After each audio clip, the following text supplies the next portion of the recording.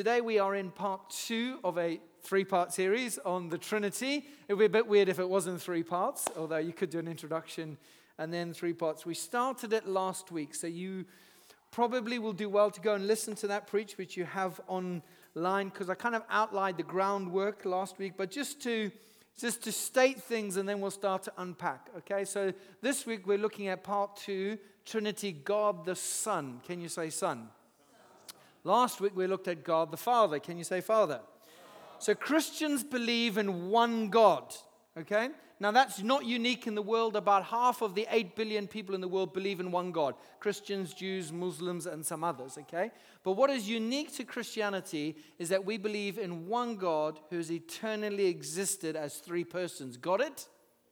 Well, some of you are sharper than me. I am getting it little by little. So what Christians believe is that God, the Father, Son, and Holy Spirit have eternally existed as one God and 3 persons. And one of the results of that is that you can say God is love. Okay? Because if you have a Unitarian God, one person, well, the only person God is loving is themselves. And they might create out of a need for followers, or out of a need for loneliness, or out of a need for love. If you speak of a Trinitarian God, they create as an overflow of love. They already have companionship, unity within them. It's a bit of a mystery. It's okay. You can breathe. No one's going to fully grasp it. But what we do have is the Bible, which teaches us about God the Father, God the Son, and God the Holy Spirit. And for example, the baptism of Jesus, you see God the Father, Son, and Spirit all present and affirming.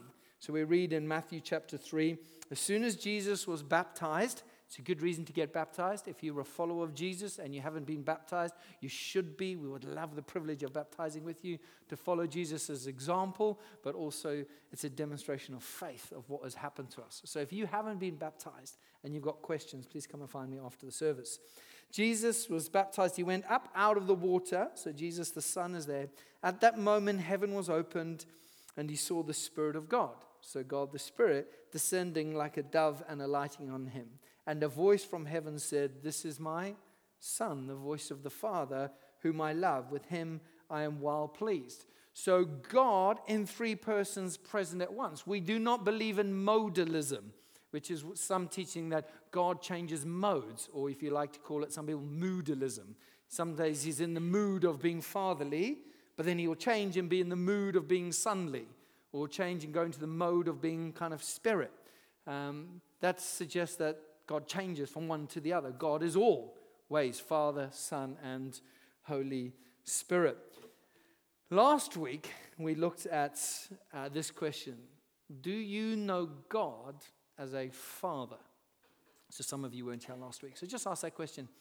When you think of God and the way you relate to God, does God as Father come into your thoughts? Does God as Father and the sense of a father's affection for a son, is that how that shapes our sense of worship? Yes, it's true. He's Lord, He's Creator, He's King, He's majestic, powerful victor. But the disciples would look at Jesus and how He prayed, how He related to God. And they said, teach us how to pray. They saw something in Jesus about the way He related and spoke to God that they had to have. And what does Jesus do in response? Teaches us to pray, and how does He start? Our Father. Now sadly, and I grew up in a tradition like this, we can say the Lord's Prayer hundreds of times a week, and we know it off by heart, but we just kind of skip over the fact that He's our Father. It's preeminently who God is. He's eternally been a loving Father. Others see Him as a despot or whatever it might be. But as we read in John chapter 17, verse 24, Jesus says, "Father, I want those you have given me to be with me where I am and to see my glory, the glory you have given me, because you, Father, have loved me before the creation of the world." God the Father has been loving the Son since the creation of the world. And creation was an overflow and an invitation into this beautiful community of the Trinity, Father, Son, and Holy Spirit, doting and loving one another and affirming one another. And creation is like, you get to taste and see the goodness of the Lord. Would you come into that? So that question I asked is, do you know God as your Father? There'll be very different answers in this room. Some of you say, I don't know God. I don't even know if I believe in God. You're so welcome. We trust that you would taste and see something this morning of who God is and who the Lord Jesus is. The Holy Spirit works in our hearts. Others of us will be like, yeah, I know that. Underline as if we've got it. You haven't. It's a lifelong journey, but you might be getting it. Others of us, it's a bit painful. You think, oh, you have no idea. Don't even talk about Father to me for whatever reason. And there'll be hurts and pains. But you can't disconnect God being a Father to Jesus being the Son. And I just want to wrestle with two questions this morning. Okay, if this Trinity has always been existing in perfect community, and creation is the overflow of this perfect community, does the world and creation resemble a beautiful, perfect, loving community? No. I mean, you just have to listen to one newspaper headline or read about wars and attacks and floods and division and simply the brokenness in this room that all of us would have tasted something of. Surely has that question occurred to you as we've spoken about the Trinity? If creation's an overflow and an invitation into something so perfect and wonderful and glorious, why is the world not so? Now, theologians have got your 3-point answer already. Well done. We'll get there. But I think there's a shade of it that we miss. So two questions. Why is the world not like that if it's an overflow? And then, why did God the Son have to come to the earth as Jesus? Okay, again, we might have some like bullet point answers to that. But if Jesus was so happy, God the Son in eternity, why did he have to come to earth? And I think we have lots of, if you've been in church in a while, you can take certain answers. Because of sin. Can you say sin? So who thought that? Who thought, why is the world broken? Because of sin. You know, who had that answer? Come on, be brave. It's right. Okay, it's all right. You can. But what do we mean by sin? And obviously, there's different ways you can define it. Today, we're looking at particularly through the lens of God the Son. So let's go right back to the beginning into Genesis, okay? And see how things were made. So in the beginning of creation, as Scripture tells us, God did make a perfect creation, okay? So day 1 to 3 in Genesis, God forms the earth, doesn't he? He forms light and dark, then he forms sky and sea, and then he forms land and vegetation. Days 1 to 3. Days 4 to 6, he fills it, okay? So lights for the night and day, birds and fish for the sky and sea, and humans and animals for the earth, okay? There's a beautiful artistic pattern in Genesis. I'm not entirely sure it's trying to describe to the nth detail exactly how did God. I think there's a lot of poetic description, but I do believe God created the world. So day 1 and 3, he forms it. Day 4 and 6, he fills it. And who's the pinnacle of God's creation? Turn around and have a look around.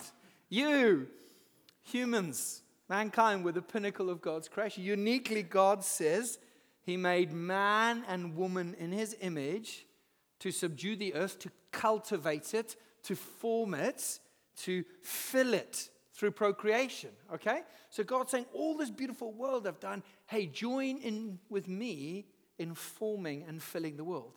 And the way you're going to fill it is a man and a woman united in covenant relationship, what we would call marriage, having children. It's what God calls us to as we form and fill the earth. Now, obviously, that's not exactly how it works for everyone. You know, singleness, for example, is a highly commended station in life, if you like. In Scripture, we talk about that another time. But God creates mankind, and he says, this beautiful earth, you're to create and fill it. And we get this picture in Genesis of God walking in the cool of the day. Who would like a gentle breeze through the room right now? Wouldn't it be nice? When you see this phrase, walking with God in Scripture, it talks about an intimacy. It talks about a closeness. It talks about a unity. And you get this picture in Genesis of God walking in the cool of the day in the garden with Adam and Eve, right? And God says, as a loving Father, I give you purpose to fill the earth and enjoy being made in the image of God, because I do this. I create, I fill, I form, shape, and I'm going to give you protection as a loving, doting Father. you are free, totally free. You can have anything you want, but don't eat of the fruit of this tree. You know the story, if you've been in church at all, okay? The bad fruit, which apparently was an apple, or whatever it was in the pictures that you see. Okay, what fruit would it be if you were writing the story? No, don't answer that. Don't answer. You'll offend someone in church. Okay, don't eat of this, the tree of the knowledge of good and evil. And then what happens is Adam and Eve are tempted. The serpent comes, tempts Eve. Adam joins in, and they choose. Now, language would be interesting here. What do you think happened in that moment? They chose. They sinned. Okay, that would be true. They rebelled. That would be true. They chose to love something else other than God. God said, as your heavenly Father, love me. What's the greatest commandment? Love the Lord your God with all your heart. Put God first. But in that moment, they were tempted to love self and self-actualization and self-determination. We're not going to choose your way. We're going to love our way more. Right? We're going to want to know what's right and wrong and the knowledge of good and evil. So what happened is sin, rebellion, rejection, all of that is true. But what happened is they replaced their first love. Right? That's the root of all sin. So we're not going to love you first and foremost, God. We're going to love working out things our own way. Okay? That's another way to define sin. In fact, I would say it's probably getting to the essence of what sin is. It's loving something else other than God. Because when you ask the question then, what is sin? Is it breaking a rule? Yeah, that might be part of it. Is it bad behavior, which is how most of us think of sin? Is it not? Okay, so here's a question, we'll come back to it. When this happens like in Christian circles, are you Christ-like? Have you ever been asked that question? Or discipleship? If you're a follower of Jesus, are you Christ-like? But what we really mean is, are you behaving like Jesus? Right? We're not asking, have you got the heart that Jesus has got? We're asking, is your behavior determining? And this is where you get intensely wrong if you focus primarily on behavior, what we do and what's right and wrong. So is sin rule breaking? Well, yes. Is it doing a wrong action? Well, yes. Is it thinking a wrong feeling? Well, it can be. But primarily what happened is not that Adam and Eve stopped doing right or stopped even loving. It's that they stopped loving God first and they loved something else. Or as some people would say, our root problem is disordered loves. Okay? We all love something. We are all actually motivated and driven by love. It's what drives us. At the end of the day, what we love tells us what we worship. Right? So what in your life, if it was taken away tomorrow, would not just be suitably sad or horrendous, but would utterly devastate you and leave you with no meaning? If it was all stripped away, pain is natural, it's normal, disappointment, grieving, yes, but it will leave you absolutely with no meaning and purpose in life. Maybe it's that we're worshiping first and foremost, because it is determining our ultimate happiness. So they became those who loved themselves. Their love turned from God to self for gaining wisdom. Or as Michael Reeves put it, the problem is deeper than her actions, speaking of Eve. It's deeper than outward disobedience. Her act of sin was merely the manifestation of the turn in her heart. She now desired fruit more than God. She desired something else more than God. And this is at the root of every sin. Okay, so James tells us in James chapter 1, verse 14 and 15, when tempted, temptation is not a sin, is it? Okay, when tempted, no one should say, God is tempting me, for God cannot be tempted by evil, nor does he tempt anyone. But each person is tempted when they are dragged away by the unkindness of another, or dragged away by the nothing out there, but when they're dragged away by their own evil desire and enticed. Then after desire has conceived, it gives birth to sin. And sin, when it's full grown, gives birth to death. This is the process. We get tempted, There's a love inside of us that likes that. It's not because someone was unkind to you and you hit them. It's their fault. No, it's not. Our reactions come from within us. Right? We can never blame anyone else for our actions. Now, they might stir them up. They might reveal them.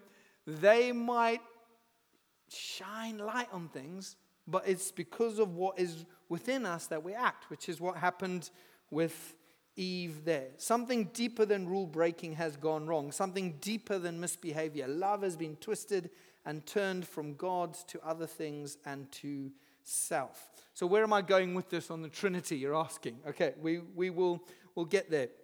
Because under every sin, there's another sin, right? And most of our time in Christian circles, we talk about behaving correctly. But actually, we need to start dealing with the heart issue, right? Whatever it might be. So for example, whether it's lying, or whether it's gluttony, or pride, or sexual immorality, or gossip, or slander, you can go on and on. We're loving something more than God. We say, you can satisfy me more than God. I'm feeling lonely and I'm feeling low food. You're going to make me feel better. Okay? I'm prone to turning to food when I'm bored or when I'm tired or when I'm feeling a bit sorry for myself. Okay?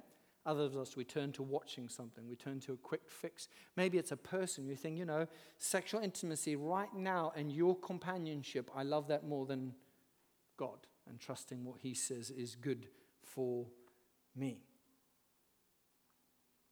So how does God react when we betray Him like that? Because whether you believe in God or not, if He's there, this is true, is it not? Right? He's like, okay, we've not chosen your way. We're very clear what you want for us, God, but we're coming this way. How have you reacted when someone has rejected you in the past? Blatantly. It has been very clear. They've turned aside and they've rejected. How would you react? And how does God react to this turning away from loving Him to loving others? Okay? So some of us, we think judgment.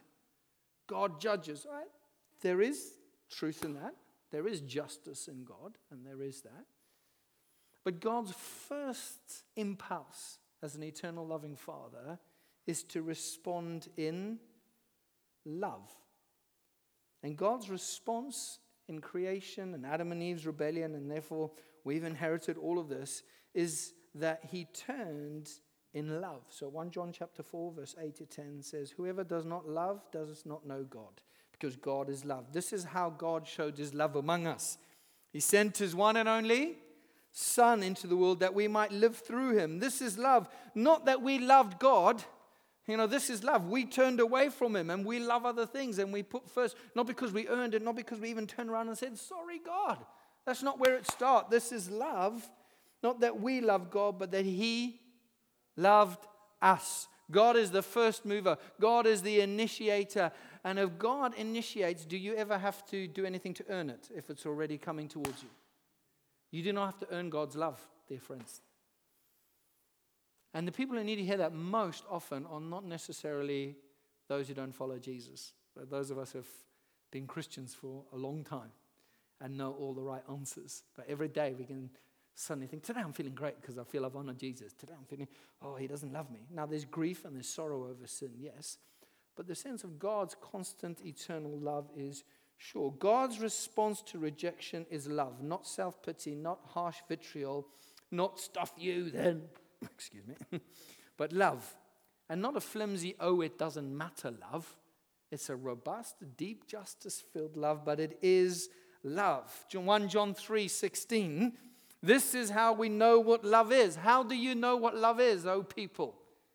Jesus Christ, the Son, laid down His life for us. Or John 3:16, maybe more well known. For God so loved the world that He gave His one and only Son, that whoever believes in Him shall not perish but have eternal verses. Stunning verses. God's response to rejection is love. Is this how you see God? Okay, now we're touching on last week God the Father, because you can't speak about one without speaking about the other. So what we can get from this is that God sent His Son to take our place so that we can get a clean record and get to heaven when we die. Right? Hallelujah. You are, you can say hallelujah. I'm not setting you up for a, that's okay. Now that's part of it, but if you drill down, the gospel behind that is God's like a school teacher, and we've been caught doing wrong. And some kind pupil comes along and says, oh, don't worry, I did it. And they get the black mark, and we get to go free. And the head teacher's appeased, right? That can feel kind of right, can't it? But that is not the gospel. There's echoes of the gospel in that. But that stems from thinking that God is a school teacher who makes rules, and our greatest problem is that we've broken rules. That is not our greatest problem. Breaking rules is the fruit of something far deeper than us, than our actions. God sent his son Jesus, yes, to save us out of something. 100% true, right? Out of slavery to sin. Out of condemnation for our wrongdoing, out of much. But God the Son came to bring us into something, to save us into something. In fact, he came not just to make it possible, he came to share all that he has in his relationship with God the Father. Okay?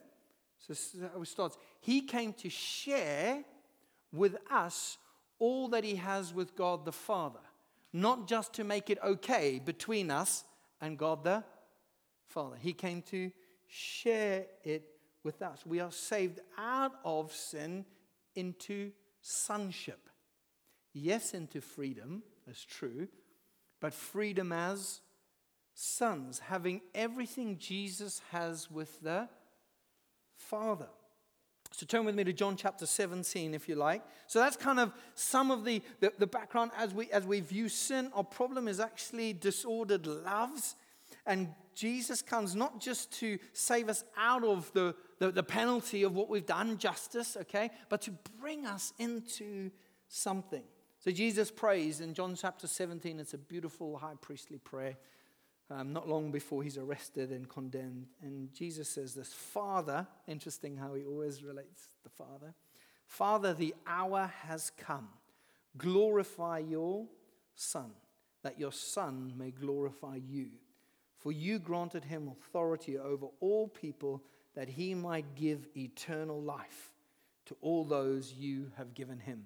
Now this is eternal life. Can you say eternal life? That they know you, the only true God, and Jesus Christ whom you have sent. I have brought you glory on earth by finishing the work you gave me to do. And now, Father, glorify me in your presence with the glory I had with you before the creation of the world. He's eternally existed, right? Here we see the Son has been with the Father, but notice how he speaks of eternal life. So if you were sharing with someone and someone says, what is eternal life? How would you answer that? I think what we would say is eternal life means that your sins get forgiven, so you get to escape hell and you go to heaven and be with God forever. Right? That's a fair gospel, okay? There's truth in that. But we can think then there's just a problem's been solved, like the schoolboy. We don't get the bad mark against us, and we get to get in. Yes. Not in detention. We get to, go free. But actually, eternal life is that they may know God. And this know is experiential encounter, full knowledge of God. So God does not send a message just with words. He could have done, blazoned across the sky, I love you, repent of your sins, and here's a solution that I might provide, a sacrifice of some sort. He doesn't just send words, or he doesn't send a messenger with the word even. He sends himself as his word in his Son to fully communicate who he is and what he invites us into. So some of you will know the verse, in the beginning was the Word, and the Word was God and was with God. And okay, well, why are you calling him the Word? Because he is God's full communication. He is the radiance of the glory of God. He is the exact imprint nature of God. You want to know what God's Word is? It is Jesus. You want to know how God feels for the marginalized? Look at Jesus. You want to know how God feels about that, or what God is like, or how he reacts in that circumstance? Look at Jesus. full of grace. He is the Word of God, God's full communication, not just in text, but embodied in Jesus Christ. And Jesus has come to fully communicate and demonstrate what he invites us into. So he continues in John chapter 17, verse 20 to 23. My prayer is not for them alone, his disciples. I pray also for those who will believe in me through their message. Okay, so that will be some of us in this room. And if you don't follow Jesus yet, and you might one day, I pray for all those who believe in me through their message, that all of them may be one. This is not some flimsy unity, okay? This is oneness that Jesus shares with the Father that he's getting at. That they may be one. Father, just as you are in me and I am in you. Okay, that's the kind of one he's talking about. May they also be in us so that the world may believe that you have sent me. I have given them the glory that you gave me, that they may be one as we are. Isn't that stunning? So this isn't unity that signs off on a doctrinal statement. This isn't a unity that says we do events together. Okay? This isn't a unity that says I'm not going to speak badly about you. Okay? This isn't a unity that says we put money in the same pot. This is calling believers to live with a unity with God and with each other in the same way that Jesus and the Father have.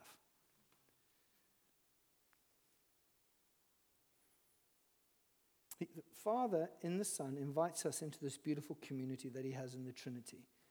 And the Son had to come to show us that, to demonstrate us, yes, to make a way, but to draw us into, because it says that it speaks of Christians as being those who are in Christ. Can you say in Christ? So what that speaks of, okay, Christ, clearly doesn't do the job, Christ, and we get to be in Jesus. So all that Jesus has with the Father, we get to have, because we are in him.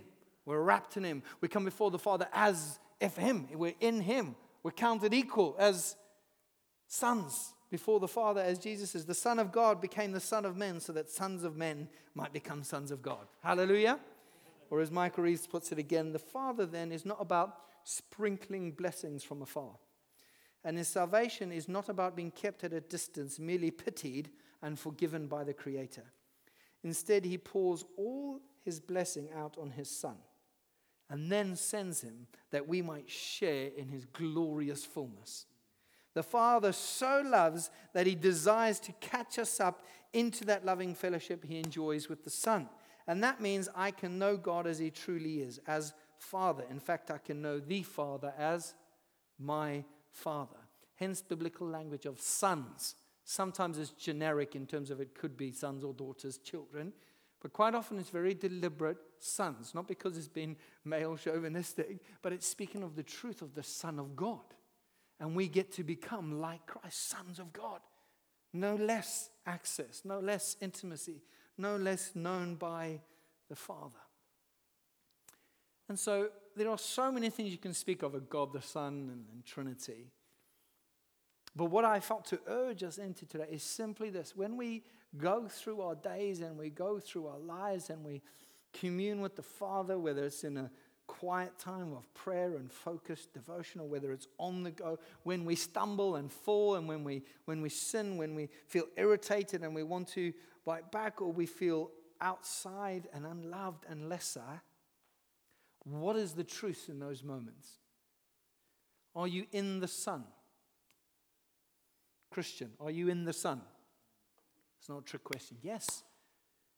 If you have trusted in Christ, yes, he's taken away your sins and a barrier. And if you call out for forgiveness, you get saved, but you get saved into this intimacy. You need not doubt whether God loves you. You need not doubt whether God is for you. Most of our guilt comes from a sense of thinking about ourselves more than God. But we think it's the other way around, right? Now, conviction is different, okay? Most of our guilt is because we've done something wrong and we're wrong before God. But if you're a believer, Christ has paid for your sin. Hallelujah. And in that moment, guilt festers because we're not thinking about Jesus and what he's done for us and who we are in God. It's because we're thinking about ourselves and all the bad we've done. And actually, sometimes it feels really holy to feel really guilty. Doesn't it? The worse you feel about your sin, the more spiritual it feels, don't you think? Because surely if I've sinned and wronged God, I should be utterly miserable for a long time. Now, I don't want to minimize conviction. And when we sin, it's primarily grieving God, right? So when I sin against you, my first problem is that I've grieved God. But the moment I sin and I turn to Jesus, I think, all he has in the Father is mine. He has forgiven. I'm sorry, Lord. I repent. I turn. He's paid it all. Hallelujah. And I get to be united back to that union with the Father that Christ has always enjoyed. And so as we come towards an end, the problem with the world is that we have turned away from God's first love and have given our love to other things.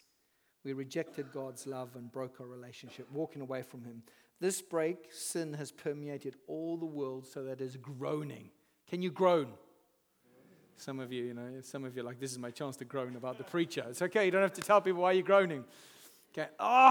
Scripture says that creation is groaning as in the pains of childbirth, longing for the redemption of the sons of God. Longing for when all of these things are fully made right and we get to taste what it fully is to be sons of God. Hallelujah. I long for that. And while I'm alive, I'm going to do everything I can that other people can come and get to know that. The second thing, though, is the Father's love response to this, us turning away, was to send his Son, the exact imprint of his nature, his word of who he is, to fully communicate his heart and to call us back to him, making that possible through his perfect love, his sacrificial death in our place, and through his resurrection, and therefore victory over sin and death. So that all who call on his name, turn back to the Father, can know, not mental sin, but can know God as the Son does, themselves belonging and becoming sons of God. So when we read in 1 John 4, verses 8 to 10, whoever does not love does not know God, because God is love. This is how God showed his love. He sent his one and only Son that we might live through him, live with the Father. Okay? Through him. So in a few moments, we're going to have communion. So there's a table at the front there, table at the back with Fee, and a table back there. And what I would love us to do, so if you're a believer, this is something that we take part in, and Jesus said that we're to do this in remembrance of him. Okay? So if you're not a Christian, please don't take part. But this could be the time where you think, actually, I want to step in and call Christ my Lord and know this Father like the Son. Come and speak to me and we could pray together. It could be a first communion. Neither do we take it lightly, but we also rejoice as we take it. Hallelujah. And what I want us to do as we take it, Jesus says, do this in remembrance of me. I want us to, as it were, gaze upon the Son and recall as best as we can his relationship with the Father.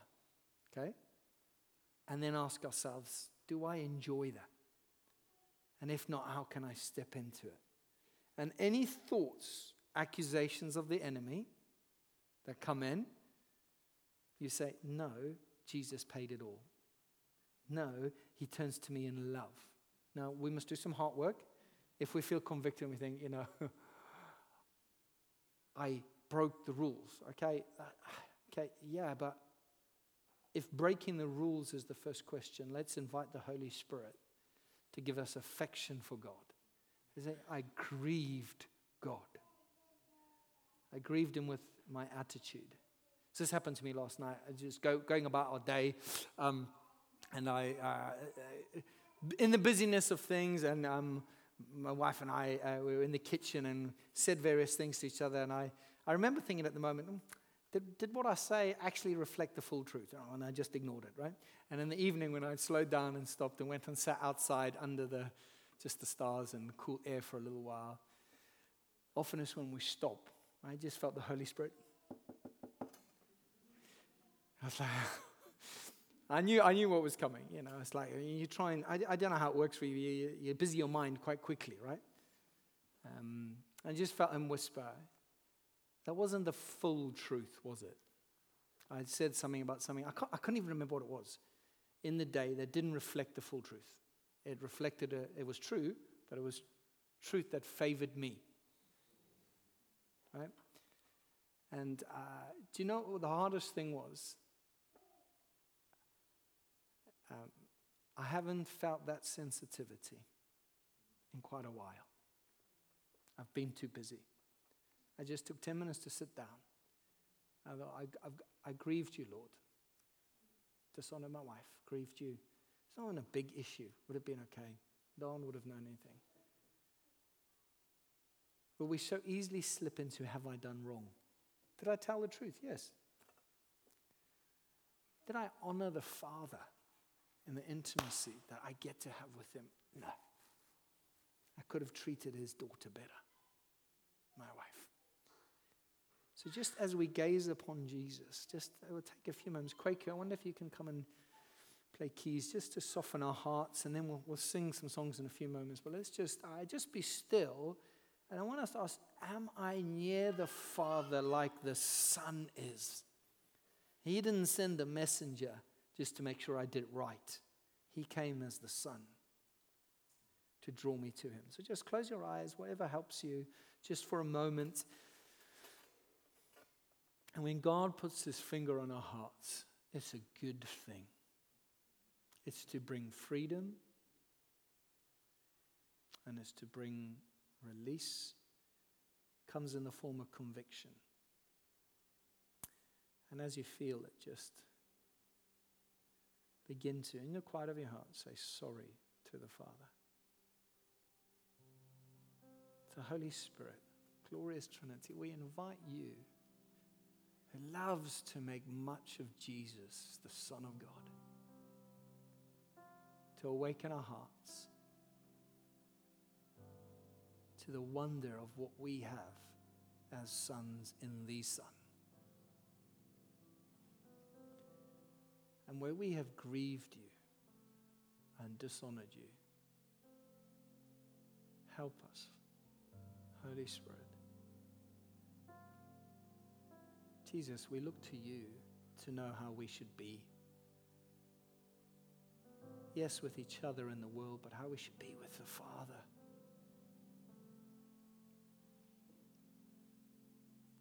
Vera shared a word earlier about surrendering your whole self.